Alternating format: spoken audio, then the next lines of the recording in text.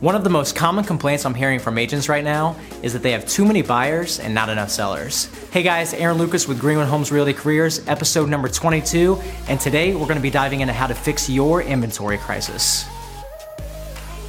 The first way that we're going to fix your inventory crisis is we're actually going to use polls on our Instagram stories. And specifically, we're going to ask two questions in two different stories. The first question that we're going to ask is, are you currently living in your dream home? And simply put yes or no. Those are the options. Then right after that story, we're gonna ask, have you had any thoughts of selling in 2019 or 2020? Again, yes or no. Now, when you go in and you look at your stories, you can actually see who's voted on it and who's viewed those stories. Now, if I'm looking at that, I would probably start reaching out to these people that have said, no, they're currently not living in their dream home, and the yes, they are thinking about selling in 2019 or 2020. The second way to fix your inventory problem is going to be to look at your past transactions of anyone who's bought with you between 2010 and 2016. Ideally, when those home values were lower, people were able to get better deals, and now they have some equity in their home. And what you want to do is, first we're going to send them a BombBomb video and just let them know you've been thinking about them. You're going to be sending them an updated CMA. And then, you can take it even one step further, and then just sending it to them, you can actually hand deliver it to them, along with, pricing trends in their neighborhood, inventory trends, and letting people know what's going on with their particular market for that neighborhood.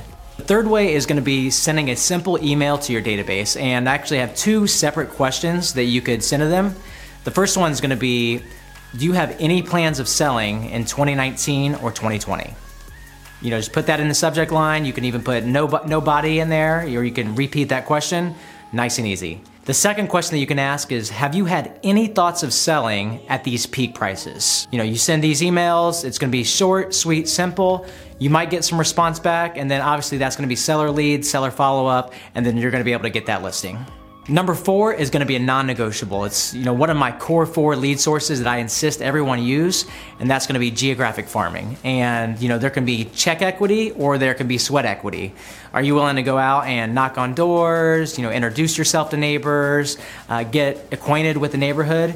Or you can outsource it, if your budget has it available, and do direct mailers, and ideally if you're gonna do direct mailers, we need to be doing this at least twice a month in order for you to stay memorable for your farm's market. The fifth way is one that I absolutely love and have had some great success with, and that's gonna be write a letter, obviously with your seller's permission, or your past seller's permission, that essentially endorses you as being a real estate expert. So, something along the lines of maybe, hey, neighbor, as you may or may not know, we've been relocated to Georgia for a new job opportunity or whatever it might be. We chose agent name because they were great at marketing, they had excellent negotiation skills, and their customer service was impeccable. If we had to choose it all over, we would choose them again. And then, you have them sign it, and then what you're gonna do is hand address, hand a stamp, every single one, because we want it to look personal, and then we're gonna send those out to all of the neighbors. And now when they open that piece of mail from their neighbor who they've known, they're gonna see that, wow, agent name did an amazing job. Honey, we've been thinking about selling, why don't we give agent a call? Number 6, I'm probably gonna get some fight back on, and that's okay, but there are currently 37 referral sites, and it's no secret, we've talked about in the previous episode that people are trying to come in and steal a small piece of the industry with hybrid brokerages or whatever type of model it might be. And some of these companies, are asking for even as much as 42% referral fee. But hear me out. If you get that transaction, let's say even if you have to pay that 42% referral fee, you now have access to their entire database, all their families, all their friends. So, if I have to give out 42% business to get access to that entire database and maybe gain another 2 to 4, maybe 5 transactions from each potential deal, I'm okay with paying that because that's just the cost of business. The last one that I want to share with you guys today is mega open houses. And I know some of you maybe have tried open houses and haven't had success with them, but I would argue that you haven't done them correctly, or you haven't set it up properly or been taught the right way properly.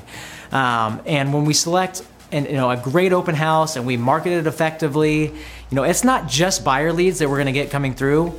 nosy neighbors are gonna come through. People who maybe need to buy and are looking to buy that specific house, usually they also need to sell. So mega open houses are not just a way to make your current seller happy or maybe generate 1 or 2 buyer leads.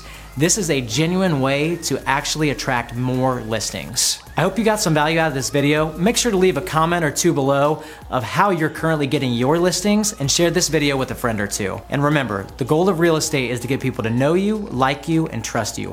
And if you're not committed, you're interested. See you guys in the next episode.